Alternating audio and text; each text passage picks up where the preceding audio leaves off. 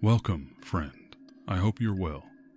You're listening to the Mr. X Dreams podcast, where I regale you with stories of all things paranormal. Now, whether these stories come from my listeners, my own personal and family experience, or fictional stories from my own imagination, all stories you'll hear here are written and performed by yours truly. Make sure you follow this podcast for countless journeys to come. If you're listening on a rating-supported platform like Apple iTunes, a 5-star review would be very much appreciated. If you have a scary story of your own, reach out at mr.xdreams54@gmail.com. That's mr.xdreams54@gmail.com. And share your story with me. You might even hear it on a future episode. Now, sit back, relax, and spend a moment or two here in my world. I'm Mr. X, and welcome to my dreams.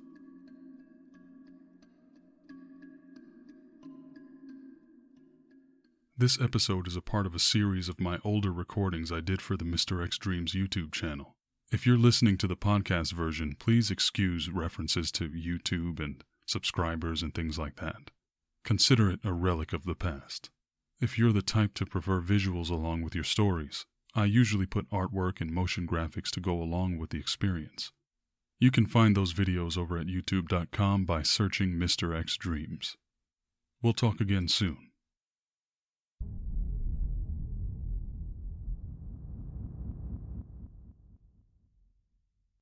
Greetings, friends.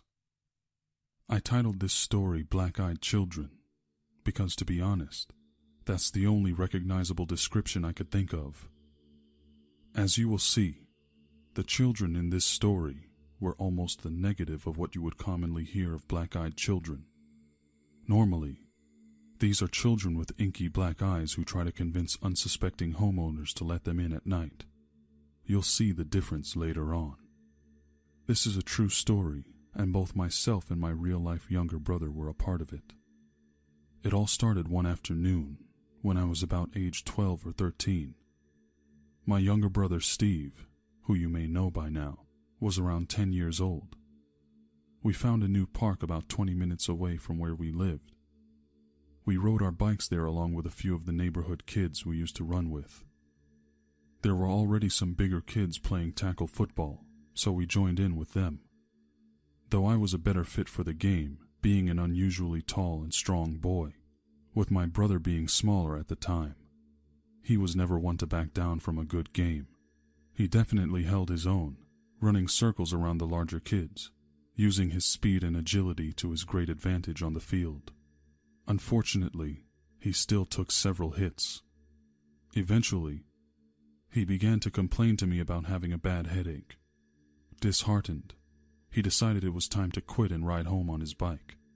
I stayed behind to finish the game, feeling guilty for letting him go home alone, but not wanting to patronize or make him feel coddled. I noticed as he rode off, disappearing from my view, that he wasn't going back the way we came for some reason. This was long before the days of cell phones, so I simply had to trust that he knew what he was doing, or at least could find his way home safely. I continued on to finish the intense game and headed home, expecting to find Steve there waiting for me. He wasn't. Steve wasn't quite sure which way he came from, so he just got on his bike and started riding. After a block or two, he saw a small Scottish terrier. It looked a bit old and tired. Salt and pepper gray fur with a tuft of white, resembling a beard and mustache on its face. A red and green plaid scarf was tied loosely around his neck, giving him a rather adorably authentic Scottish look. The dog started to follow him. It all seemed playful at first, so he tried reaching out to pet it while still on the bike, riding as the dog scurried alongside him.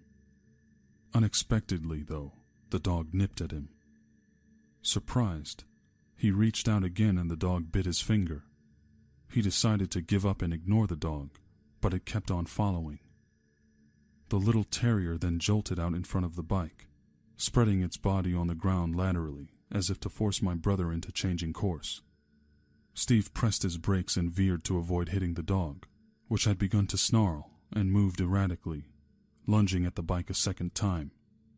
Steve started getting the feeling there was an intent behind the animal's actions. Perhaps it was acting as trained for a specific purpose. He thought maybe it belonged to an owner, perhaps an elderly person who had fallen down and needed help. The Scotty dog, as he called it, appeared to be trying to guide him toward a certain street.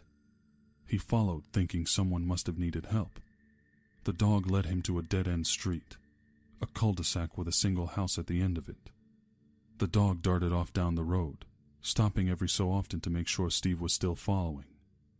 As he got closer to the house, he noticed two children standing side by side on the sidewalk out front, a boy and a girl.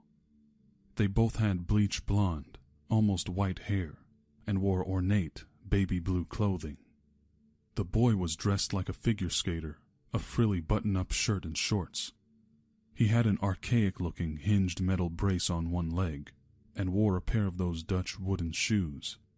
The girl wore an old English-style dress with a fluffy skirt. The two children looked like the porcelain dolls at your grandmother's house, the ones that no one ever plays with. Steve said that as soon as he got within 20 yards of the children, he was hit with a deep sense of dread and horror. He didn't think they could physically hurt him, but his fight-or-flight instinct was instantly triggered, like a panic button being pressed frantically in his mind. It was the visceral reaction of prey in the face of a predator. He knew that if he tried to run away, they would see his fear and he would somehow suffer for the attempt. He pretended to be unafraid and continued toward them, knowing that at that point, there was no chance of avoiding the confrontation. The dog ran up and sat quietly next to the kids. Steve puffed out his chest, trying to make himself seem larger, even though he already towered over the diminutive pair. When he got close enough, the boy leapt forward and grabbed the handlebars of the bike, placing his legs on either side of the front wheel, restricting my brother's movements while also invading his personal space. He could feel the immense strength of the small, frail-looking boy immobilizing the bike. The girl walked up slowly as the boy stared at him. Steve averted his eyes, fearful of looking at the children directly as they asked him a barrage of questions. They wanted to know his name, where he lived. He hesitantly responded with lies, saying that his name was Jimmy and that he wasn't from around there, trying to deflect as many questions as he could. The boy and girl took turns asking invasive questions in a unilateral conversation. They asked the questions, and he gave the answers. Every so often he tried to interject with his own question, but they never acknowledged his attempts. They would simply ask another question which he then felt compelled to answer. He was afraid of lying to them in the same way a boy would have reservations, lying to any authority such as a parent, a teacher, or a police officer. In this interrogation, Steve described the boy as being the obvious bad cop, his eyes relentlessly grilling my brother and demanding answers. The girl, on the other hand, was more of a good cop character, her eyes softer, her demeanor less invasive, more inviting and warm. While the boy offered nothing, the girl offered enticing prospects and deals, instead of just telling him what to do. Steve had the distinct sense, though, that the girl was actually the one in control. Unlike normal black-eyed children who try to convince unsuspecting home dwellers to let them in, these incessantly invited him to go inside their house. The environment around the house seemed hazy and out of focus. His memory of the house itself is obscure at best. All he remembers about it is its dark, oaken color and a tall, prominent stained glass window on the front door. His focus was on the two terrifying children, with a special attention to avoiding eye contact with either of them. He made the mistake of looking into the girl's eyes, once, and only once. They were almost a white crystal blue with nearly invisible, pinpointed pupils. She kept maneuvering her face into his field of view, as if to make him look into her eyes again. He never looked at the boy's face directly, a fact that seemed to infuriate the bizarre child. Steve described the encounter as the feeling of being challenged by a wolf when you've stumbled upon its territory. His body was burning to get out of the confrontation. He felt like he was drowning. The girl kept saying that they had treats in the house. while the boy insisted adamantly that Steve come inside for a game of cards. He noticed that their language was the most generic English he had ever heard. No contemporary lingo or unusual terminology. Nothing to place them in any particular time or space. Finally, Steve told the children he had somewhere to be, and of course, they asked where, what, and why. He knew the only way to get out alive was to talk his way out. At this time in his life, he was short-fused, and no stranger to a good fight. Even in his youth, however, he knew in his heart, this was not a mere battle of the body, but a contest of the mind. He decided to make them a deal. He told them that he had a headache and needed to go home, but that he was a frequent visitor to the area and hung out there all the time. This was a lie, being that it was our first time there. He assured them he'd try to come back to play with them the next day, and if not then, he'd come find them the day after. After a deafening silence, the boy's face displayed an angry expression, and he said he didn't know if that would work. Steve gave them his word, but the girl asked, "Do you promise?" with a look of slight mistrust, but willingness to give my brother the benefit of the doubt. He promised. The boy then asked with a grave tone, "Do you swear?" Steve could feel the boy's glare cut deeply into him. We were always taught never to swear, but he knew it was the only way to get away, so he said yes. He swore. The boy looked back at the girl for confirmation, and she stared back at him silently. He reluctantly peeled his fingers off my brother's handlebars and let the bike go. His nostrils flared as his breathing grew heavy and labored with frustration. With the first welcome feelings of relief starting to flush over his face, Steve told them to relax, that he'd be back. He rode back to the corner and pedaled as hard as he could, non-stop. He went so fast that he thought his muscles would explode through his skin. He arrived home at twilight, crashing his bike on the front lawn and getting up in one smooth motion to run into the house, looking for me. He found me in my room and tried to tell me everything, rambling barely intelligible words in his panic and excitement. I asked him to calm down, and he explained himself more clearly. He said he remembers me listening intently from start to finish.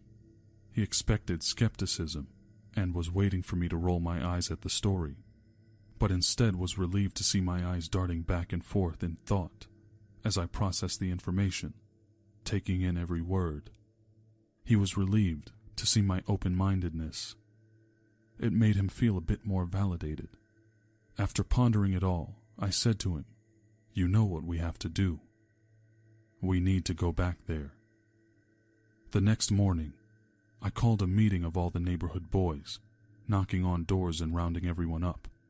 Steve made sure I was the one to tell the story, being the understood ringleader of the ragtag crew of about 13 local kids. As I recounted to everyone what happened to my brother, with him standing by my side, we could hear hushed murmurs and snickering among the group, but that faded away gradually as the story went on. I told them that I was assembling a party to investigate the area where it took place. Only about half the boys volunteered. We formed up with all our bikes and as many handheld weapons as we could find. Baseball bats, hockey sticks. I myself was armed with one of my signature, hand-carved wooden swords. Steve led the charge backed by me and around half a dozen squad members bringing up the rear, the most loyal guys in the crew. He retraced his steps but couldn't find the house. In fact, we couldn't even find the mysterious dead-end street, despite us knowing that we were in the correct area and that there was only the span of a few blocks where it could possibly be. He looped around the pathway he took many times, and we eventually had to give up and head home. To be honest, most of us were probably relieved that we wouldn't have to confront such a bizarre place as the house with the stained glass window, let alone the 2 terrifying children who resided there. I myself, having a particular interest in the weird, was a bit disappointed. As I interviewed my brother for his side of this story, my mind shifted back to the promise, the oath he made to the strange, white-eyed children. I wonder if they've forgotten or forgiven his promise to someday come back and play with them. Steve has a child of his own now. I can only hope and pray that she never finds herself lost on a dead-end road, with those two porcelain figures standing at the end. Just to be safe, I hope she never runs into a little Scotty dog on her way home from the park, as her father once did. Thank you so much for listening, my friend. If you enjoyed this video, please give it a thumbs up and subscribe, and share it if you want. Don't forget to check out my other videos as well. I have a growing library of true scary stories, along with an original, episodic story I'm writing called The Dreamer. Everything on my channel is written and performed by me, unless otherwise noted. I'm Mr. X, and may your nights be full of dreams.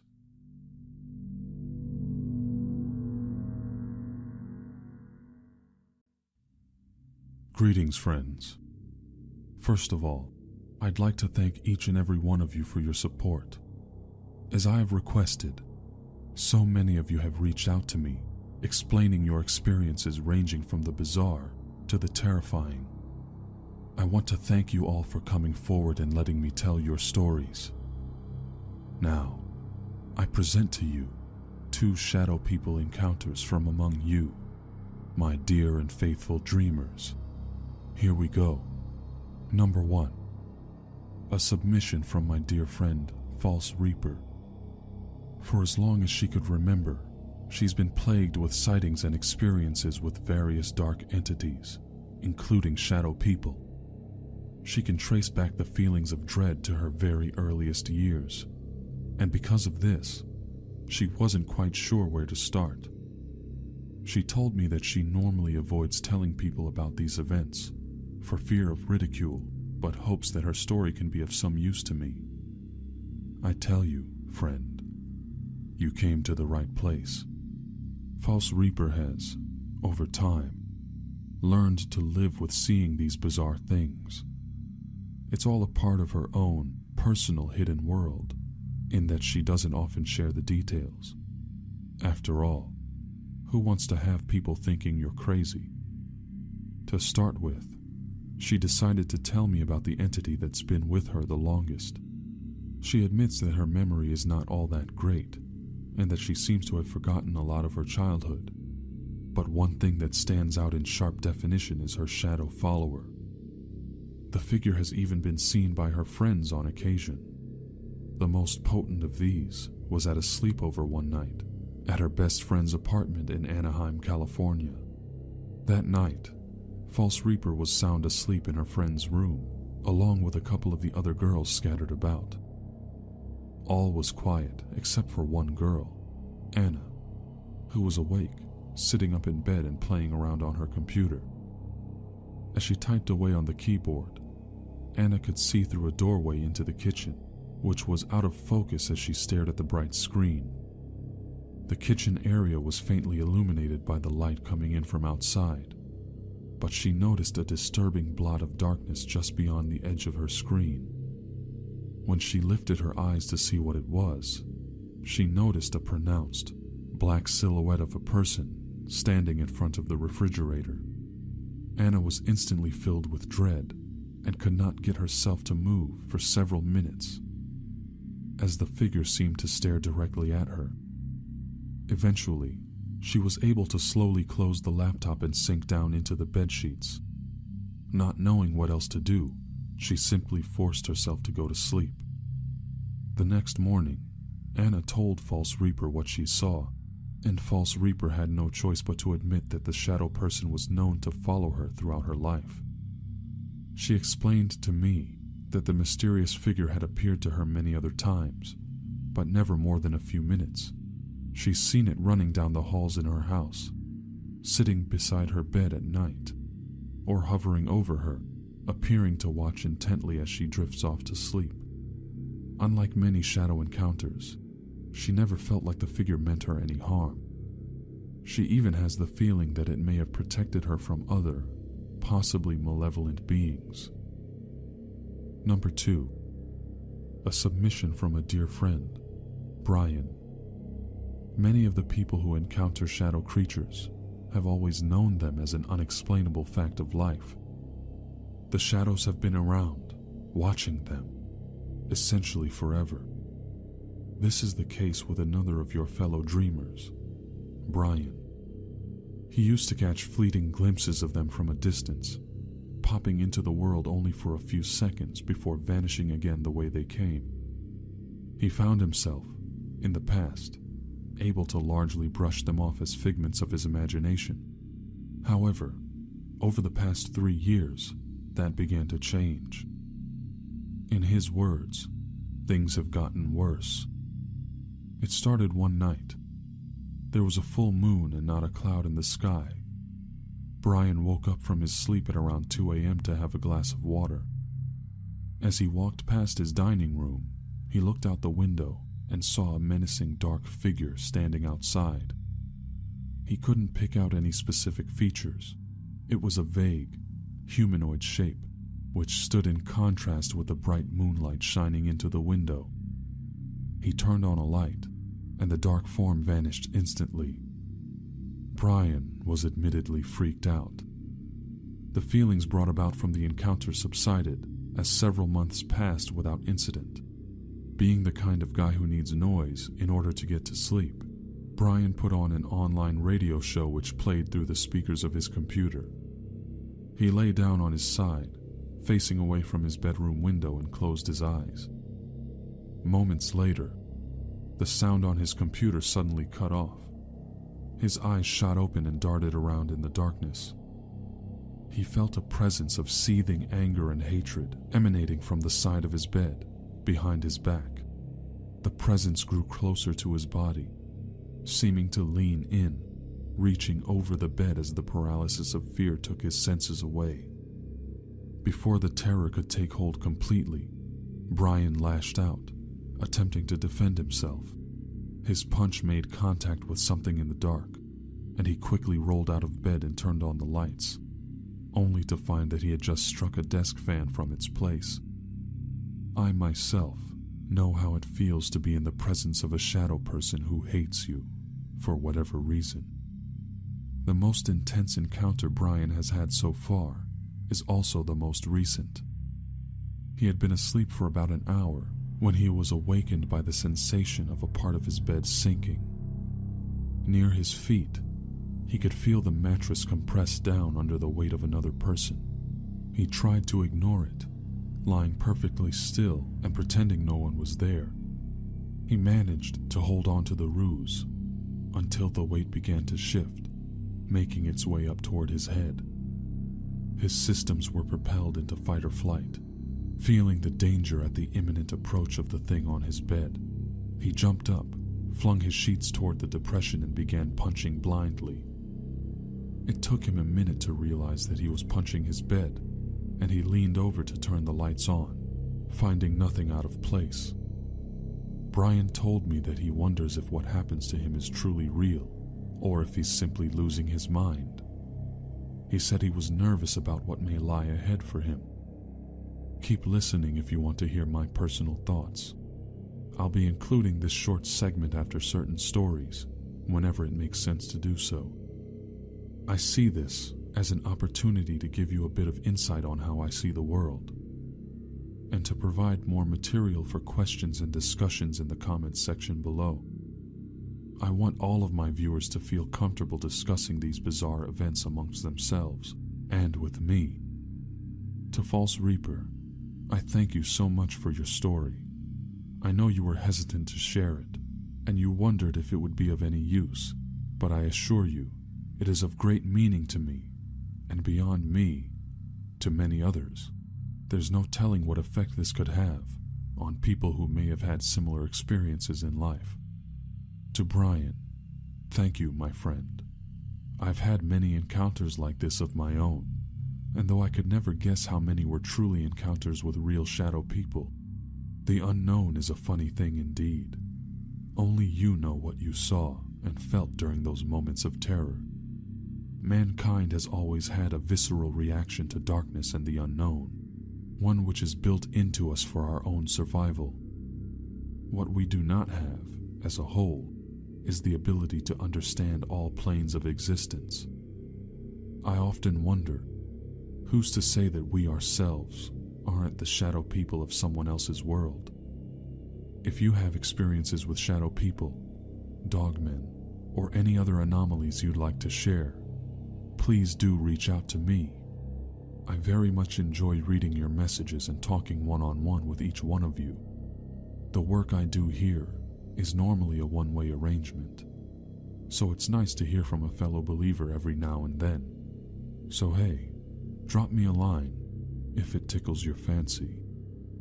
Until next time, my friends, I'm Mr. X, and may your nights be full of dreams.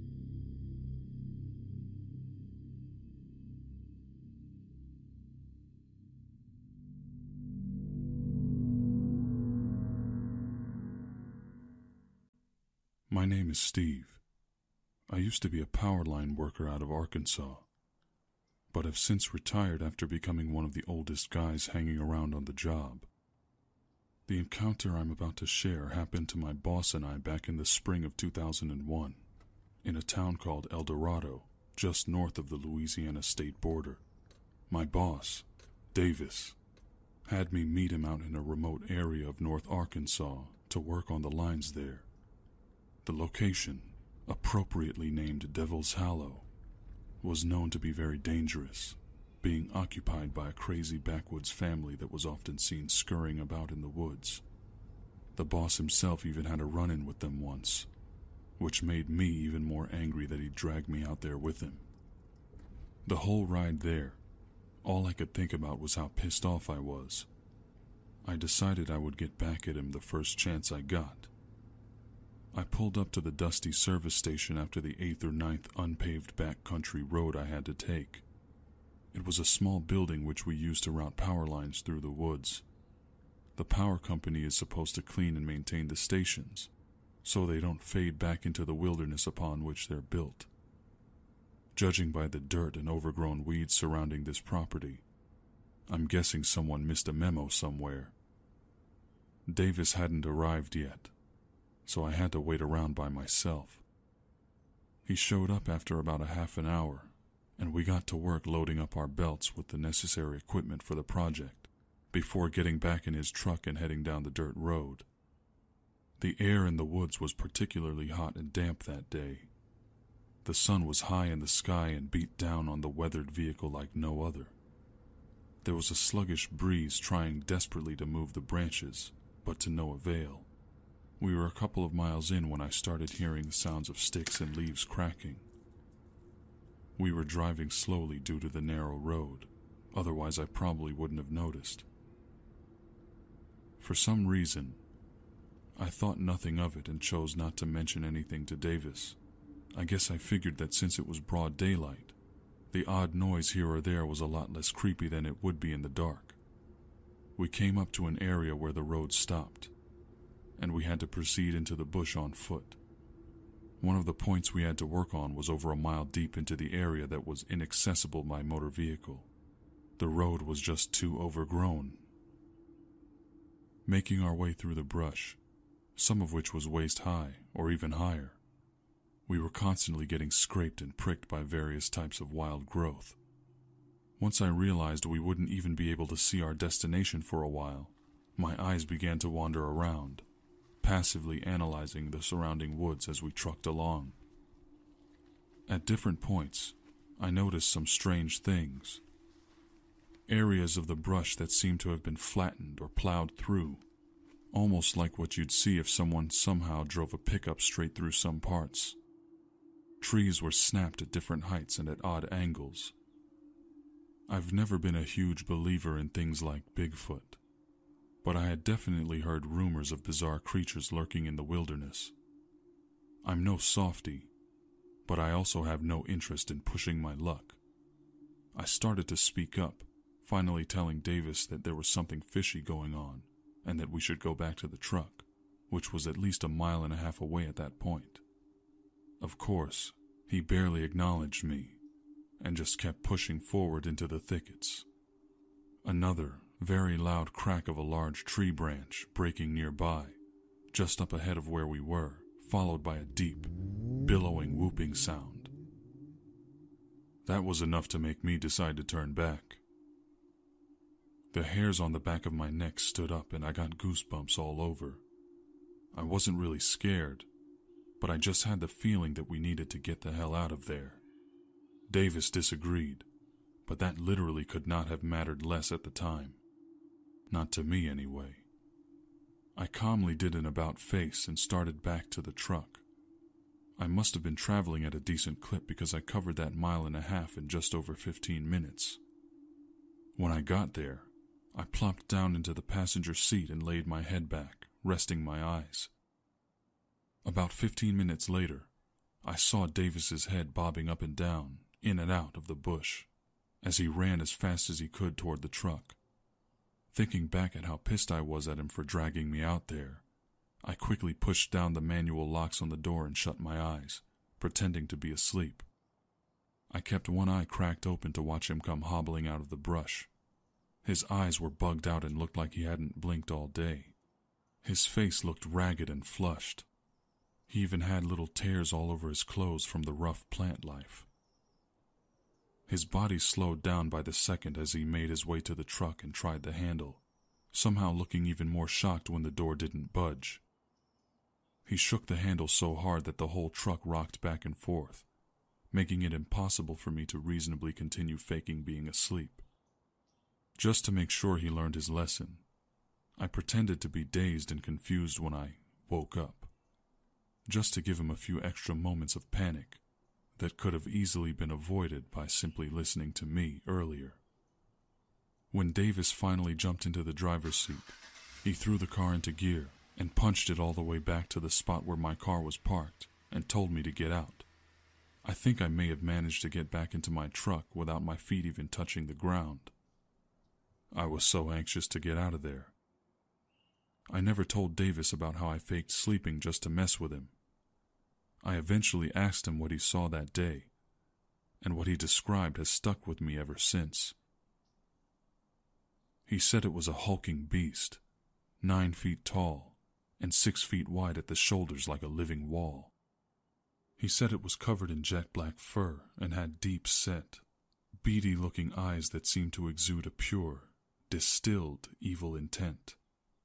He told me the creature bluff charged at him, and he turned and ran, not stopping until he got to the truck, having run himself half to death. I actually felt bad doing what I did after hearing about how terrified he was. Even more so now that I've had a much closer encounter of my own.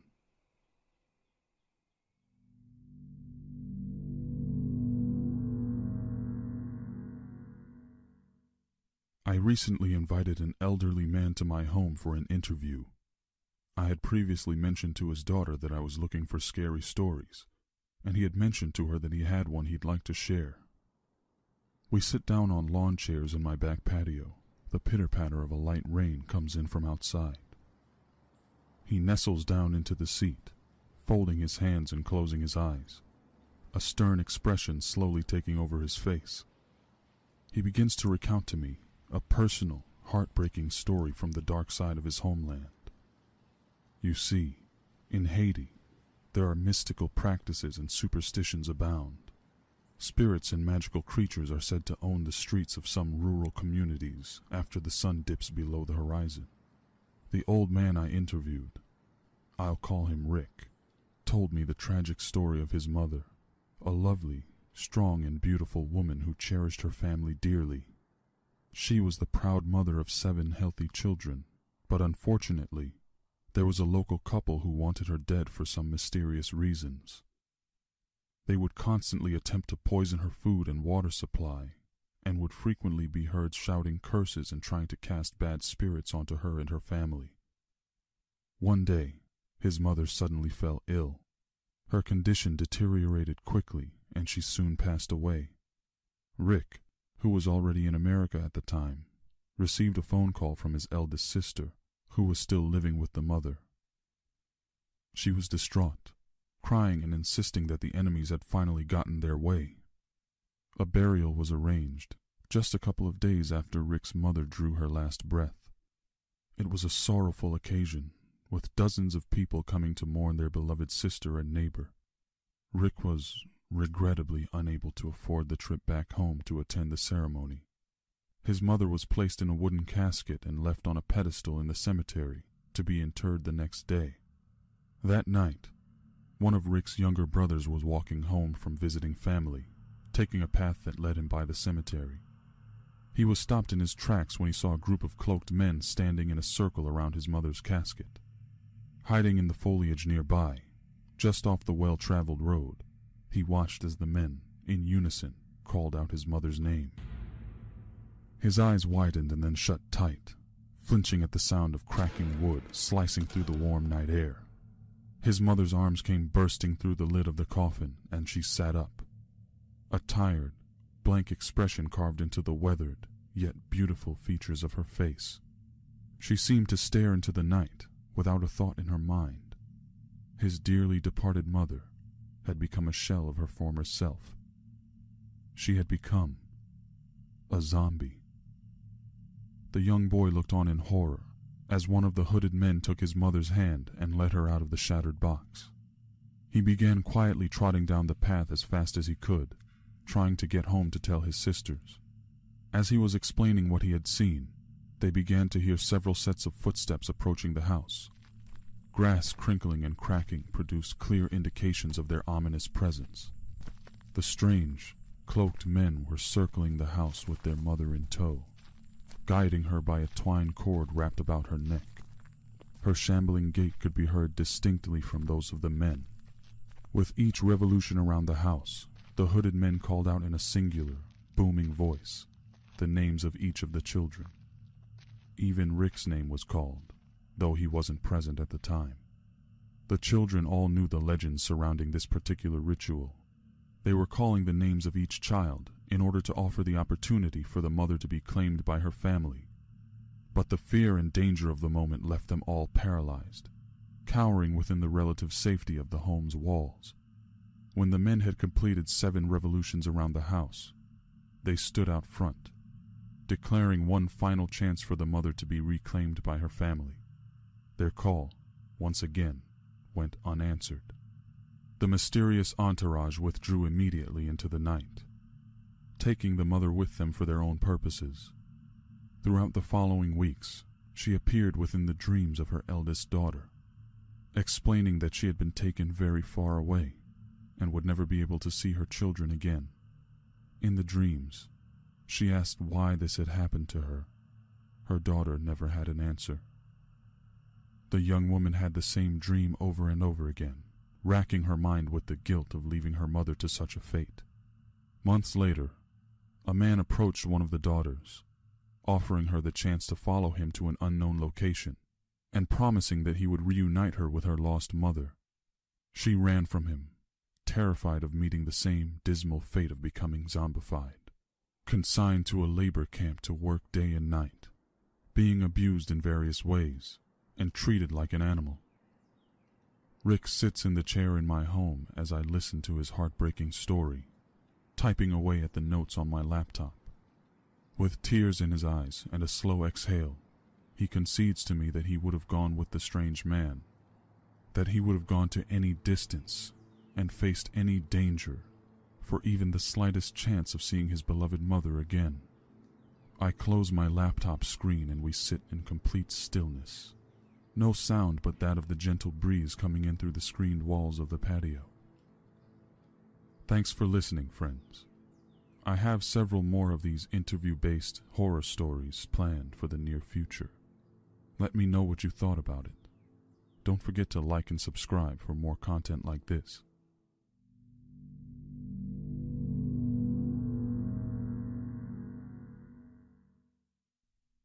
Dear Mr. X, you can call me Cyborg Satyr.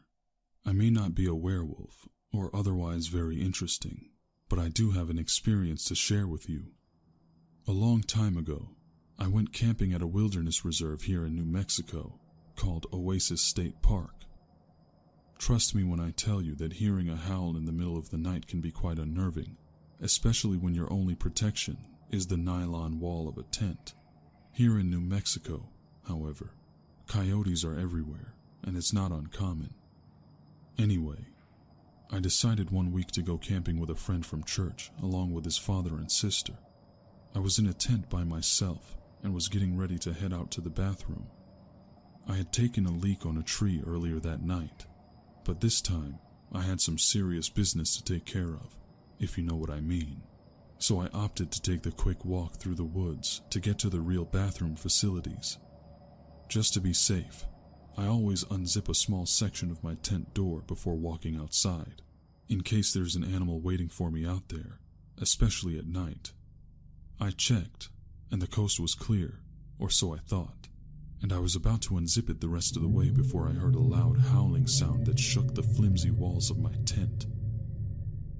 Now, I'm very accustomed to hearing coyote howls, but while this one had a similar feel to it, there was definitely something alarmingly off. It was deeper, more menacing. My gut reaction was to freeze, so I did. As the howl continued to echo into the night air, it was replaced by the sound of gravel scraping toward me, coming from behind my tent. I was forced to sit there in shock as a gigantic mass of dark brownish-gray fur lumbered into my view. I knew that if I even tried to move the zipper, I would regret it. It was tall and slender, yet very muscular. The imposing figure stood up on its hind legs, with its back thankfully toward me as it peered into the woods. I watched as it walked over to the tree I'd urinated on earlier. I could hear the raspy sound of it sniffing the air, sort of like the sound of a dog sniffing, but much deeper and longer drags of air. The creature turned and looked directly at me, surely having noticed my breathing. I realized at that moment that I had been making absolutely no efforts to breathe silently. I was expecting the worst, but the creature simply dropped down on all fours and shrugged back toward the wooded area, vanishing into the night without bothering me at all. Apparently, peeing on a tree was a good enough sign that the area was mine. Needless to say, I never went to the bathroom. I know some people might be tempted to say that it was just some weirdo wearing coyote skins or a fur coat. I promise you, it couldn't have been. The fur wasn't very thick, and I could see its muscles ripple as it moved around. Even more convincing was the fact that the fur was completely flush with the skin. One weird thing I forgot to mention was when the thing went down to its four legs, I heard its knees making a loud, stomach-turning popping sound. Imagine the sound of you popping your knuckles, and then amplify that by about 60. Its knees had to basically bust out and slide into different positions for it to walk on all fours. Anyway, that's my short encounter with what I believe was a dog man, or a coyote man, or whatever it was. When I asked my friend and his family if they heard the howl, they said they did but just ignored it, hoping the animal would go away. Ever since then, I've been fascinated by stories of wolfmen. I may do my own research on it someday, but giving you this story so that maybe others can learn is enough for now. Thanks for listening.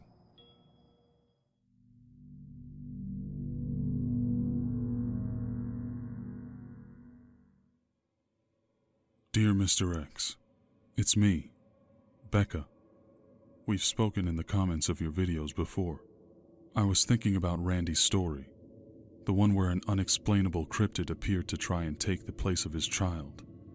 I believe that what he was dealing with may have been a mimic. I know it's sort of a bizarre coincidence, but I have heard of something like that before. In my research and experience, I find that cinnamon seems to work at warding off mimics. It worked for the family of a friend of mine, and that's actually the story I have for you today. This happened when I was a little girl back in the early 90s, maybe around 93. I had a friend named Sandy. She was an only child until the age of about 4, when her sister Faye was born. One summer, when Sandy was about 7 years old, her parents decided to take a cross-country road trip to Disney World in Florida. The family had a great time at the park, and as many of us know, the days went by in a blur. I guess the human mind can only take but so much childlike wonder and amazement before the memories start to run together. Before she knew it, Sandy and her family were packing up the minivan to head back home. After a few more days of driving, they finally made it home and unpacked their things, but something was wrong. Sandy noticed that somehow there was no longer just one Faye, but two. She didn't trust either of them, getting a strange feeling that each of the 3-year-old girls were aware of some hidden deception.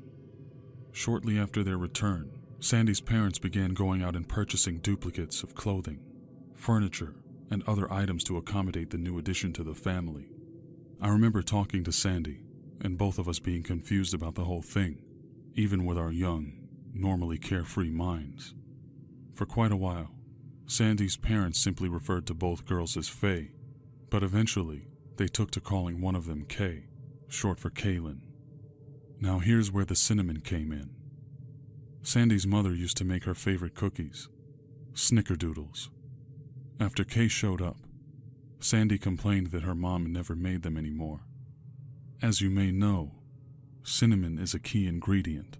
In fact, any traces of cinnamon basically vanished from her house before we even noticed. One time when Kay was about 4 years old, the 4 of us were at a mutual friend's house eating cereal. Kay tried a piece of our friend's cereal that was flavored with cinnamon sugar. She quickly spat it out, saying that it was, quote, icky. However, as she recoiled and grimaced, I was watching her. I noticed that she began to undergo some extremely disturbing changes. Shortly after the food entered her mouth, her tongue and lips blackened, and there was a brief shift in texture to something less than human. It was as if her skin had become charred and burned, with the blackness spreading across her lower jaw and up to her nose, before retracting back to normal with frightening speed.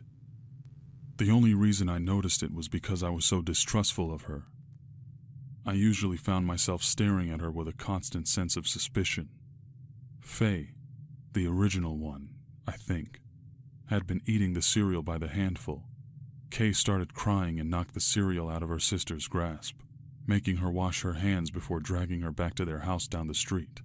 Sandy's mother later forbade the children from visiting that house, based on something that Kay told her. We never found out what. The strangest part of all this is that Sandy's parents never acknowledged what happened, not even once. The mysterious appearance of an extra child in their home, the clear lack of preparation that made them have to go out and buy duplicates of everything, and countless other effects that come along with having one more child than you'd planned for. Kay had the mysterious ability to make her presence seem so unextraordinary. Eventually, I lost touch with Sandy and her bizarre family after a series of bitter fights and arguments between her and I. We basically ripped each other to shreds, emotionally. I didn't see them again until the late 90s when my brother died. For some reason, Kay had clearly developed an intense hatred of me. I found out that over the years, Faye had been constantly sick with flus and other maladies, but no one could figure out exactly why. Sandy finally moved away out of town when her parents divorced. So, as I said, I want to caution Randy on the acceptance of such a thing. He and his wife jokingly considering themselves to have 3 children instead of 2. I would hate for them to end up like Sandy's parents, having one of their children truly mimicked, with no knowledge of which is the original one. What's even worse is that a mimic can tie its life force with its victim, and in that case, they really will have 3 children.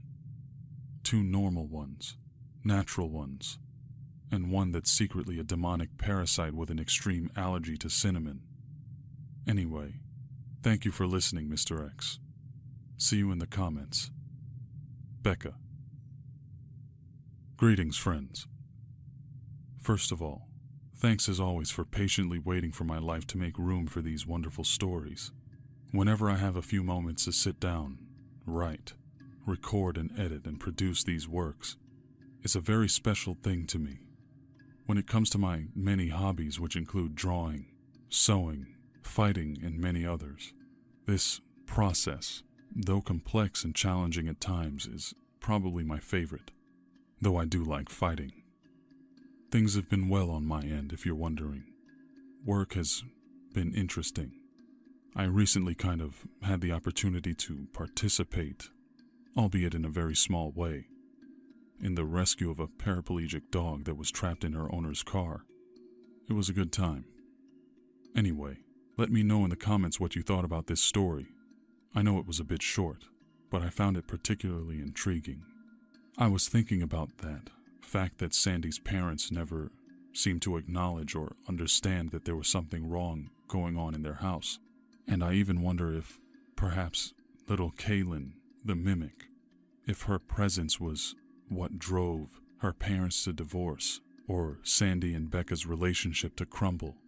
Who knows what the presence of such a creature in your house 24/7, what effect it can have on your psyche or your heart, your mind, maybe even your soul. So, I have a feeling Randy is going to hear this story and take the advice regarding the cinnamon that Rebecca was kind enough to offer. I really hope that he doesn't end up like Sandy's poor parents and accepting such a bizarre and unreal situation in their lives. And honestly, I wish that family the best as well, even though I know they've already in some ways been severely affected. Just goes to show although I'm sure there's no way of verifying things like this, to claim that you understand what's going on in the world to the full extent of it all is just beyond arrogance and hubris. We should always be humble with our opinions and realize when we don't know the whole picture. We don't know the truth. You can seek it all you want. You can seek it all your life. But who knows if and when you'll ever find it. In my opinion, the best way to go is to just be humble. Acknowledge that you might be right or wrong. And the person next to you might be right or wrong. You could all be right, or you could all be wrong. We live in a world where there may simply never be a method of proving which way is right or wrong, what's true and what's not. Anyway, I hope this message finds you well, my friend. If you're a ride or die, and you enjoyed this video, give it a thumbs up, subscribe, and share with your friends. At this point, we're pretty well on our way to 10K, 10,000 subscribers. I never thought that would be a realistic goal in mind. I hope to make it by the end of the year. Until next time, my friends, I'm Mr. X, and may your nights be full of dreams.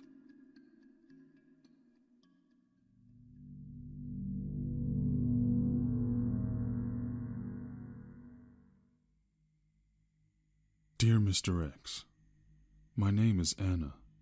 I wanted to tell you about a disturbing encounter I had with what I can only describe as black-eyed kids. I'm not sure how much reading you've done on these creatures, but I have a feeling this may be unlike any story you've heard before. So, a couple of years ago, I was at home reclining on a couch in my living room, doing some late-night homework assignments. It was around midnight. I noticed the hairs begin to stand up on the back of my neck as I suddenly got the strong feeling I was being watched. I got up and looked around me, and when my gaze passed by the front window, my heart jumped out of my chest. I caught a glimpse of 3, probably teenaged boys, standing under a streetlight across the street from my house.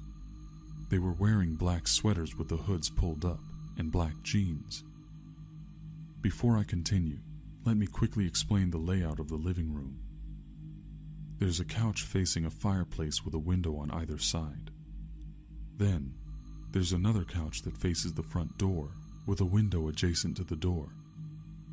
We didn't have a peephole in the door, so we would usually look out the window when someone rang the doorbell. The couch I was sitting on was the one facing the front door and window. When I saw the boys, I was a little unnerved, but wrote them off, so I just got back to my homework. However, that feeling of unease didn't go away. Instead, it slowly festered, becoming more intense over time, creeping up on me until I had to do something. I turned my head up again to see that the front window was now blocked. I couldn't see out of it. I slowly sat up and focused my vision before realizing that one of the boys was standing directly in front of the window, blocking my view. I let out a deep, gasping breath as I recoiled in terror. One thing I forgot to mention: I live in a split-level home. The reason why this was so scary was because the window that he blocked is past the end of the small deck with stairs leading up to the front door. The area below that window is about 10 feet off the ground. How he was able to stand there at all boggles my mind to this day. Once I saw him, a soft knocking started to ring out from the door before I could regain my bearings. The knocks almost seemed to echo through my head as I stared at the boy in the window. I could see his eyes. They were black like onyx. The entire surface of each eye was an endless void. I felt a visceral urge to get out of my house as quickly as possible, like I was being called, pulled to do so. I had to resist no matter what, because I knew that it was what the boys wanted. They seemed to be waiting for me to heed that call.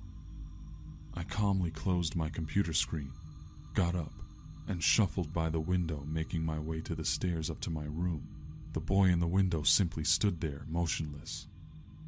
10 or 15 minutes later, I came back down, pausing for a moment on the landing in the stairs to peek out another window. The 3 boys were back underneath the streetlight, appearing to have a conversation, when all 3 of them turned and stared up at me with those soulless pits where their eyes should have been. I did my best to ignore them as I turned the lights off, gathered my things, and went back upstairs. As I went to turn off the last light, I saw through another windowed door that there were 2 more boys standing in my patio. These 2 were definitely older and taller than the first 3. They were dressed the same, but I could see a bit of their hair peeking out from beneath their hoods. One blonde, one brunette. They each stepped into the light when they saw me notice them. My only thought was, oh, hell no, as I quickly made my way back up to my room. Ever since that night, the feeling of unease has never completely left me. Whenever it's dark out, I can sense them watching from the shadows. For as long as I can remember, I've always been known to get the strong urge to take walks late at night, especially when I couldn't sleep, which was pretty frequently. Not wanting to let them get the better of me, I decided to go for an early morning walk a few weeks after that incident. It was around 3 a.m., but that was something I was accustomed to anyway. I put on some warm clothes, grabbed my house key, and went down the stairs. I chalked it up to my paranoia when I thought I saw someone standing in the corner of another living room window. However, this feeling of dread hit me as soon as I went outside and locked the door behind me. I almost turned back, but I didn't want them to defeat me. I gritted my teeth and went down the stairs to get to the sidewalk. I was stricken with terror when I looked down the street and saw the shadowy, hooded forms of several boys standing side by side, only about a block down the road.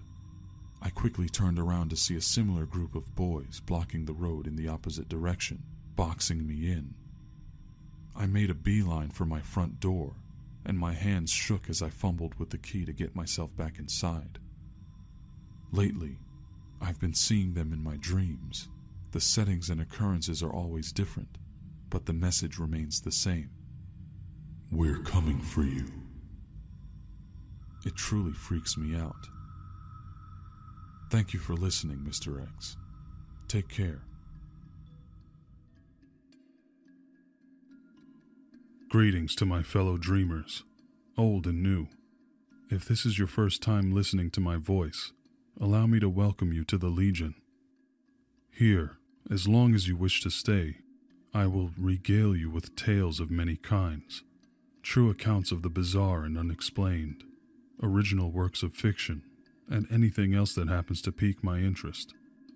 I've been seeing many new faces over the past couple of weeks, since I began releasing these hour-long compilation videos, so I just wanted to give you guys a heads up and take a few minutes to let you know what this channel is about and what you can expect.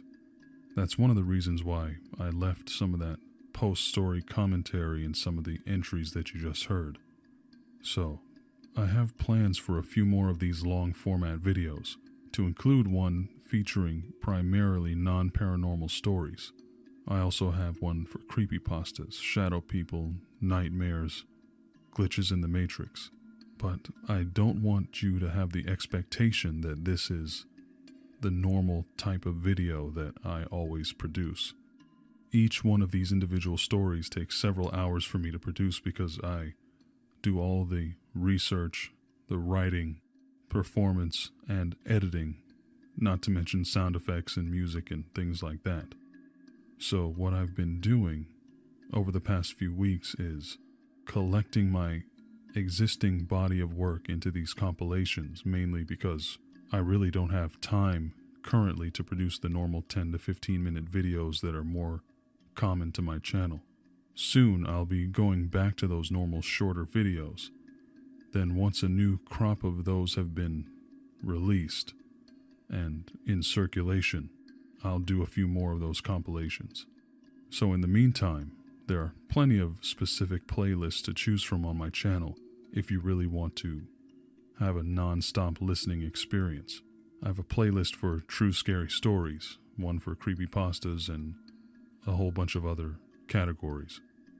Most of the individual videos actually offer a little bit more in the department of bonus commentary and theories and updates about some of the people involved, which I actually removed from the compilation videos just to streamline it a little bit, because it seems like sometimes people don't really like to hear that during a long session of just sitting and listening to stories.